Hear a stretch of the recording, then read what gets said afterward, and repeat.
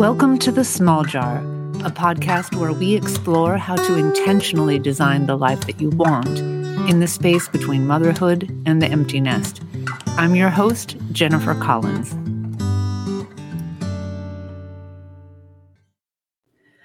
Episode number 1. Hello, friends. I'm going to jump right in. I'll tell you more about me towards the end of this episode, but let's get to it. I've been thinking a lot about letting go lately. Maybe it's because my birthday is approaching. My oldest son is a junior, and it feels like college is looming. It feels as if during this time as mothers in our 40s and 50s, we face so many circumstances out of our control. Look, in life, there are always circumstances out of our control. But during this time, it just feels like so many of the circumstances feel like loss, feel like things are being taken away from us. In fact, I've started to think about this time, this space between motherhood and the empty nest, as the long goodbye. And I'm not referencing the 1970s movie. I'm talking literally about a 10 to 15-year period of saying goodbye. Think about it. First, we say goodbye to our infants and the time that they're nestled in our arms, feeding them bottles, breastfeeding. Then we say goodbye to our cuddly, adorable toddlers who always wanted to play with us. We say goodbye to that relationship we had with our 9-year-old who confided in us, who didn't have secrets. We say goodbye to our ability to influence what our teenagers do, how they see the world, how they tackle opportunities and challenges of their lives. Don't get me wrong, we try to influence them, but we are faced on a daily basis with our lack of control and influence more and more as our children become teens and young adults. We say goodbye to our children as they head off to college. To be honest, the process of saying goodbye feels like it starts before high school as we contemplate how quickly high school will go and going through the college process. The whole time you're thinking of what it will be like to say goodbye to them. Then we contemplate having our last child leave the nest when we are forced to say goodbye to the purpose of being a mother with a child or children living at home. During this time, we might have to say goodbye to other things in other areas of our lives. We may lose parents or others in our lives who are close to us. We may be coming to terms with the relationship we have with our spouse or partner, and this often involves saying goodbye to the vision we had of what that relationship could have been, what it was supposed to be. We may be in a career transition, or if we haven't worked since having children, we may feel like we said goodbye to the professional version of ourselves too long ago to be able to start something new. God, then there's menopause. It feels like a long goodbye to our youth. Every year as we get closer to and then further away from 50, everything seems to become more challenging. Maintaining our weight or losing weight, managing our emotions, weathering the fluctuating changes of our bodies, finding motivation. It feels like we have to say goodbye to any control we thought we had over our bodies. The long goodbye. It feels like loss, frustration, maybe even grief. And we wonder why we feel awful so much of the time. So I found in my own life and in the experiences of many of my clients that we're looking for inspiration to create what's next in our lives. This could be in part because we want to escape the pain of this transitional period, but I think it is also because we know intuitively that we want to create something for ourselves in the next chapter.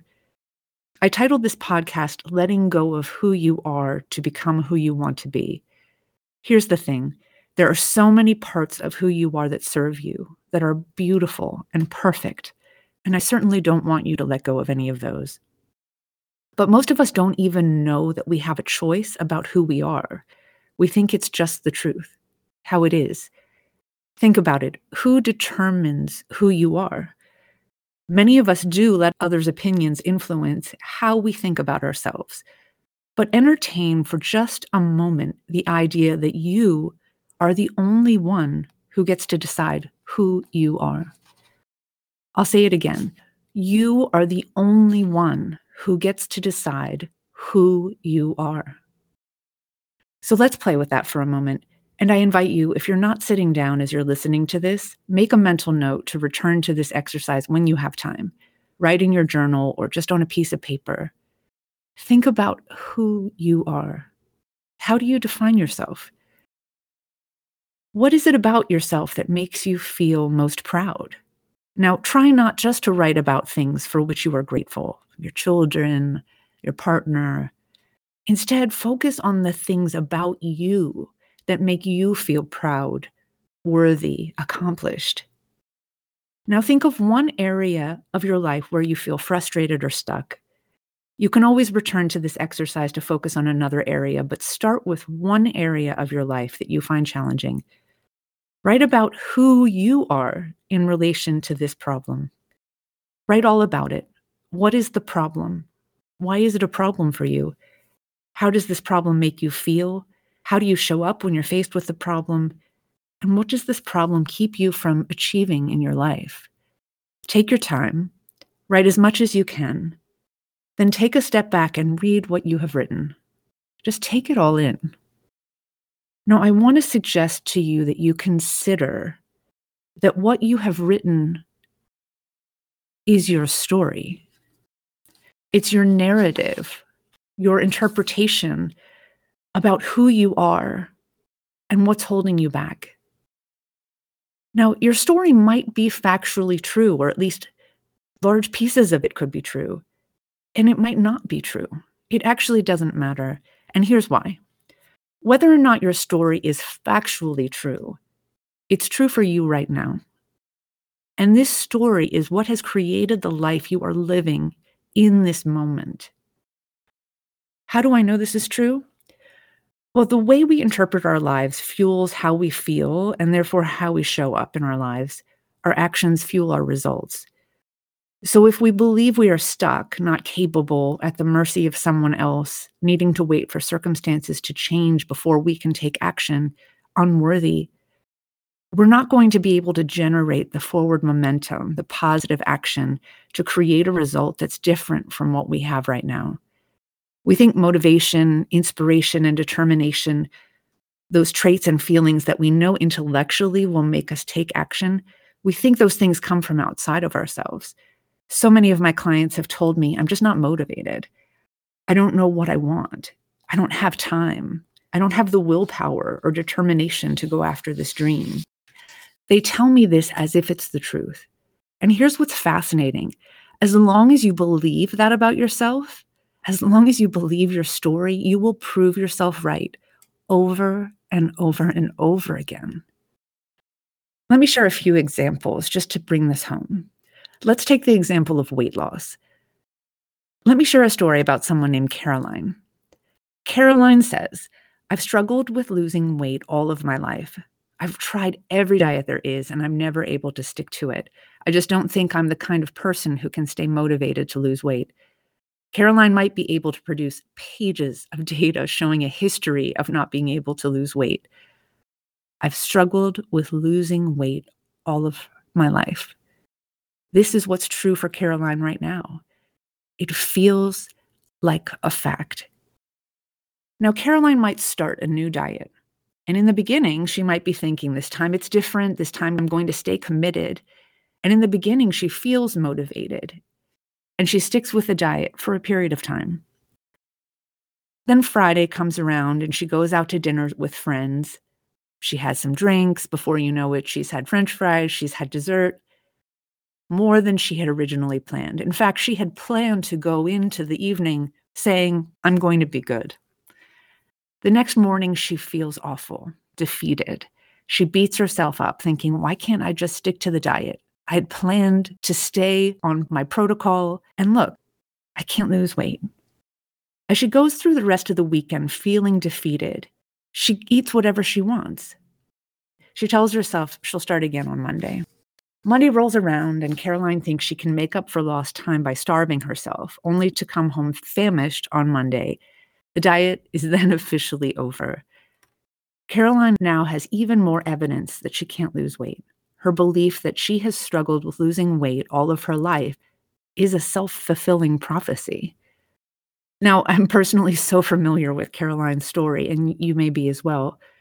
When this happened to me in the past, I absolutely believed without a doubt that I struggled with losing weight. I mean, look, I had data, history, long logs of weights and weigh-ins that proved that I couldn't lose weight. And ultimately, it came down to an underlying belief that there was something wrong with me or lacking in me, that I wasn't capable of sticking with the plan. And it always resulted in me eventually giving up. But what would happen if Caroline let go of her story that she had always struggled with losing weight? What if instead of beating herself up on Saturday morning and then continuing to overindulge the rest of the weekend, she thought, okay, so I had dessert, I had a few drinks. It's not a problem. It doesn't mean there's something wrong with me. What if next time she went out with friends, she could plan to have dessert instead of going to the situation forcing herself to feel deprived and then ultimately letting herself down? What if on Saturday she didn't waste time beating herself up and instead just decided to move forward and get back on track with her plan to lose weight? Even just the ability to let go of the judgment, let go of the story that you're not capable of losing weight means that out of those 3 days, only Friday night's dinner was off plan. What if we could let go of the story that we're not capable and embrace the story that we are learning? Let me give you another example. Sabrina has 3 children, and she says, "My children are my sole focus. I love them, and I'm so grateful for them, but I'm always running around and taking them to some activity. My responsibilities at home and with my children make it impossible for me to find time for myself. I can't work out.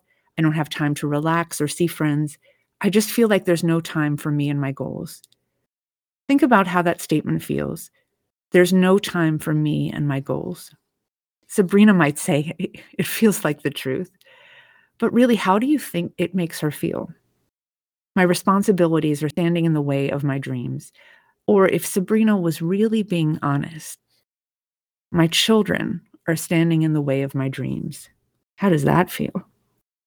You might say stuck, defeated. You might even say selfish. Let's go with selfish. So if Sabrina thinks my children are standing in the way of my dreams and her immediate reaction is to feel selfish, how dare I ever even think that thought? She reminds herself how lucky she is to be a mom. She consoles herself by saying it isn't forever, and she'll miss her children when they leave her, so she better stop being selfish. She's judging herself for thinking this and feeling guilty. She may even double down on her commitment to her children because, by the way, that's what good mothers do. She certainly doesn't contemplate if it's even possible to find time for herself or her dreams without letting her children down. Her result? No time for her dreams, little time for herself. We believe our stories so deeply, so fully, that we actually create results that reinforce the belief even more. I'll share one more example. Veronica is married to Walter, and she might say, "Walter shouldn't play so much golf.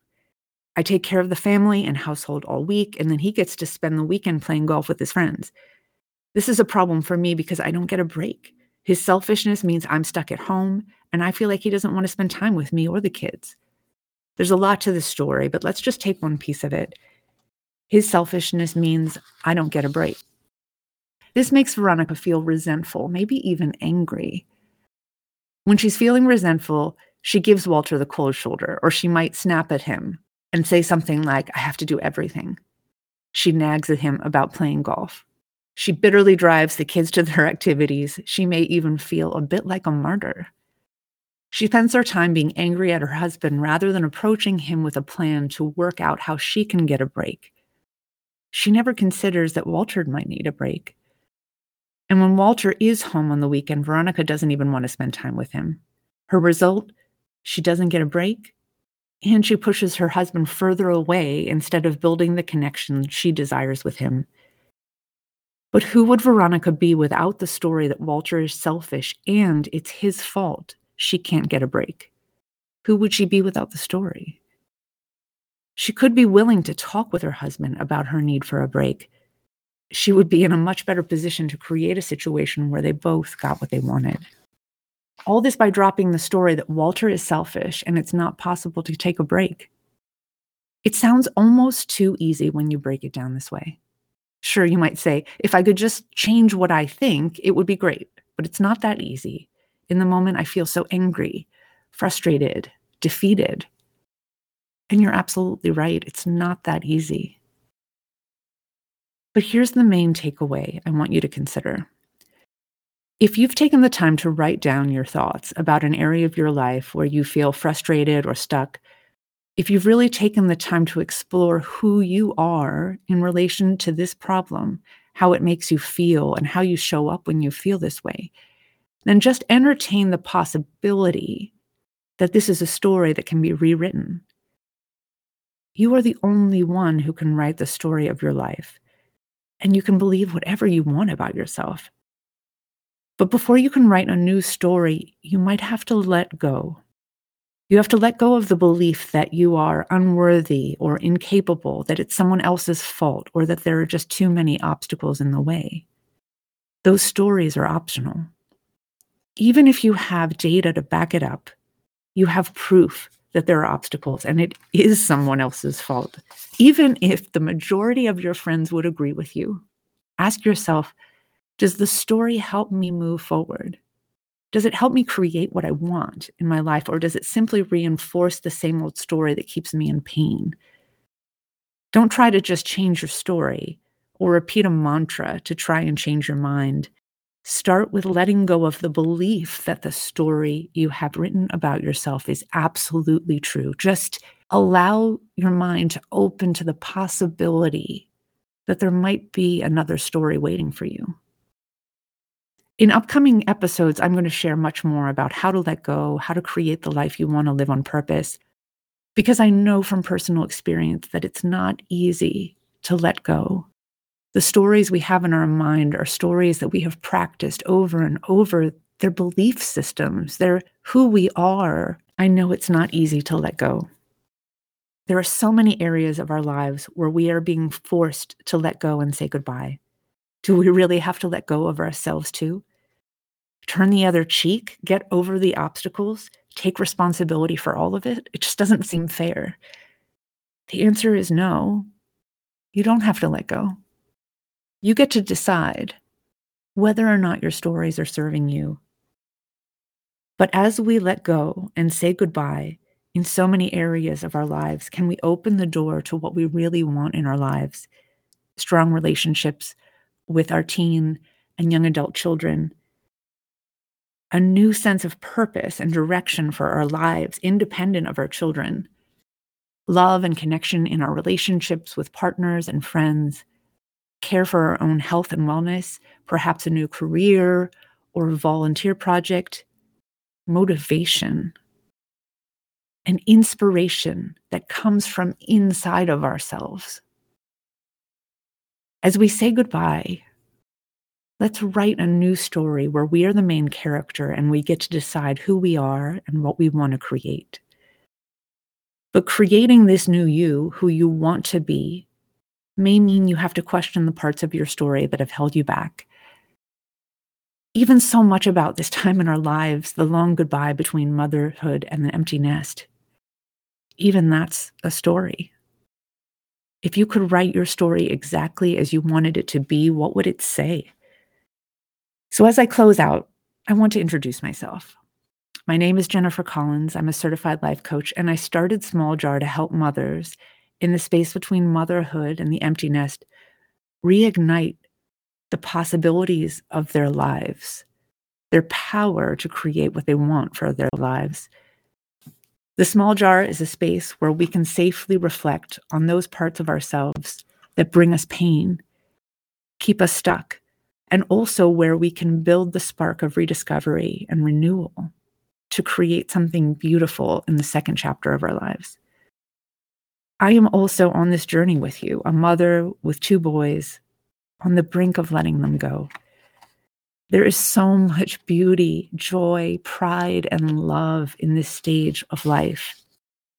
But when we believe our story, there can also be the pain of letting go. If you've enjoyed this launch episode, I hope you'll follow along with me. Until next time, friends.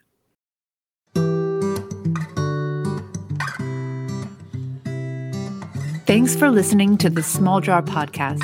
Please visit us at www.thesmalljar.com. Follow us on Facebook and Instagram at Small Jar Coach, and subscribe to this podcast. Remember, you are the author of your story.